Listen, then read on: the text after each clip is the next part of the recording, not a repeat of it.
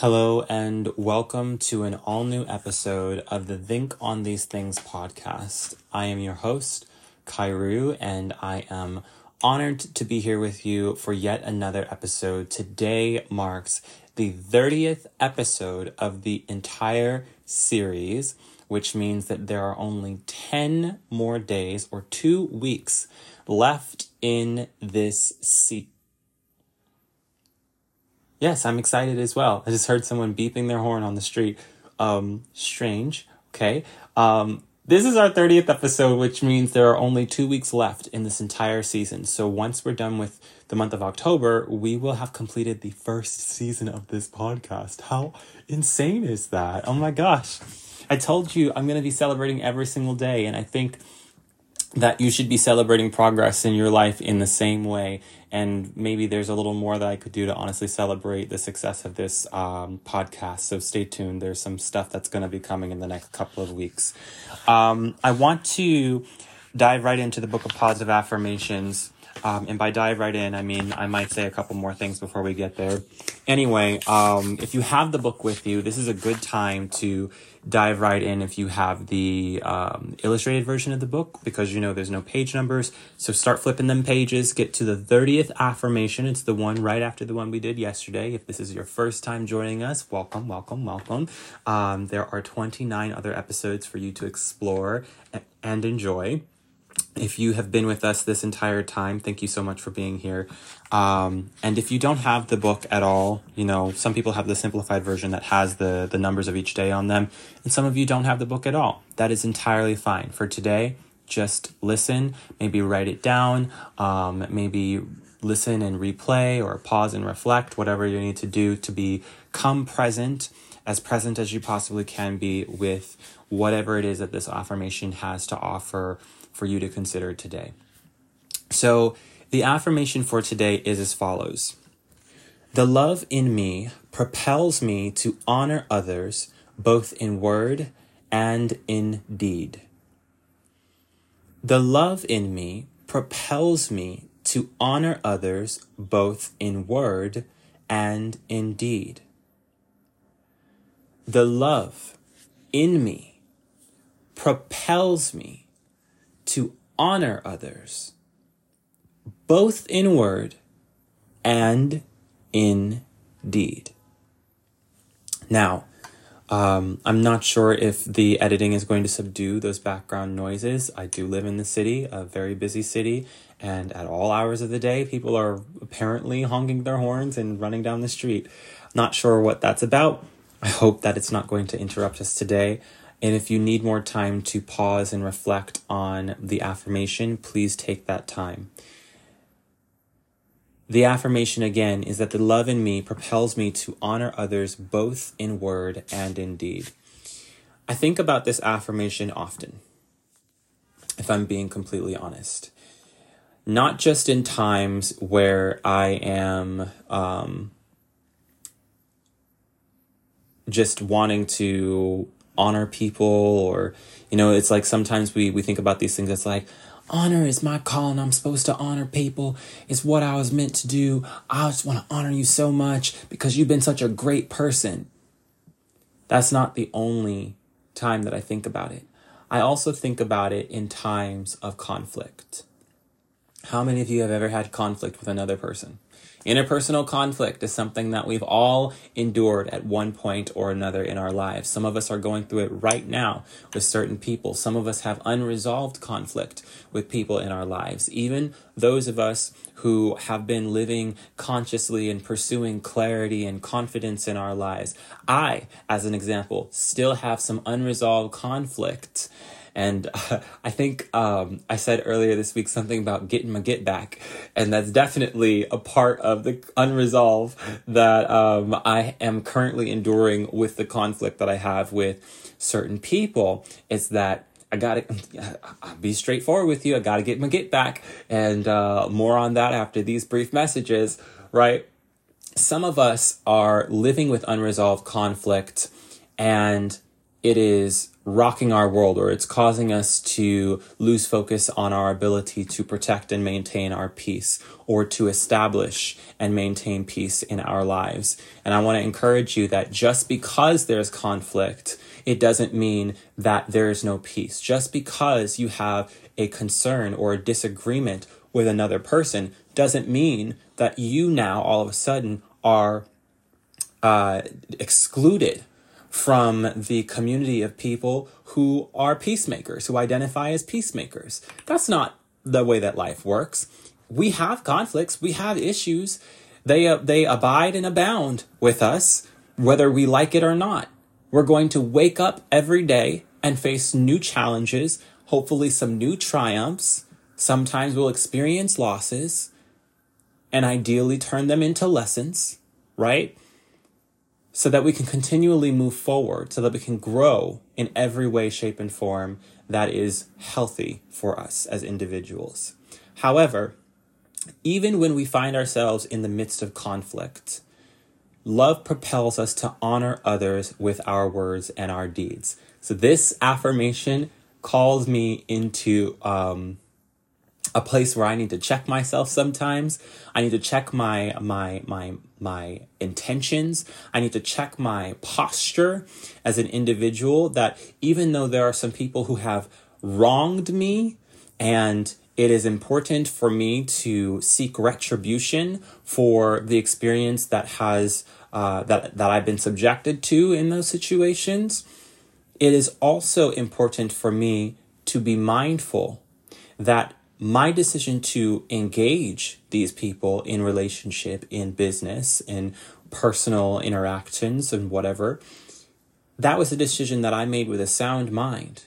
Even if it was under false pretenses, right? I went into that with a decision that I made to be present, to be invested in that space, in that time. Because I was open to exploring that opportunity and to understanding the people that I was engaging with. So love propels me to honor them both in word and in deed. Whether they treated me right or wrong, they taught me something that I needed to know. And there's a lesson in every loss that I have taken in my life. I can't sit here and say that I understand every lesson that I'm supposed to have learned. I can sit here and tell you that I'm confident that there is a lesson in every loss that I have endured in my life. And it's up to me whether I'm going to wake up, get up, and continually rise, or if I'm going to get down, lay down, and die. Those are the options. Real talk. Love propels me to honor others in both word and deed. And so while I am not precluded from being honest about what happened and how those people behaved, it is also unnecessary for me to berate and belittle another human being. It is also unnecessary for me to go on a hate campaign against another human being. The laws of the universe are at work and will do what they need to do. Some people will mistreat other people and will die without ever seeing the consequences that other people have seen for the way that they mistreated others. That's just a fact of life. I am not the judge, the jury, and the executioner of any individual human being. So it is a misplacement of my power and my potential when I dishonor others with my words and my deeds. This is not about them.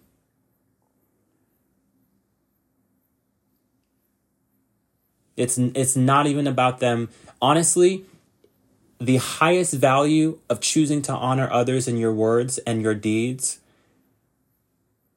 is the benefit that it has for you as you garden or you nurture, tend to your garden. As you work on your skills as an individual, as you work on your strength and your agility as an individual. Choosing to honor others in both word and in deed is most beneficial for you. Choosing to see where a person is most capable, where their strengths are, what they're good at, allows you to see what is possible in that person.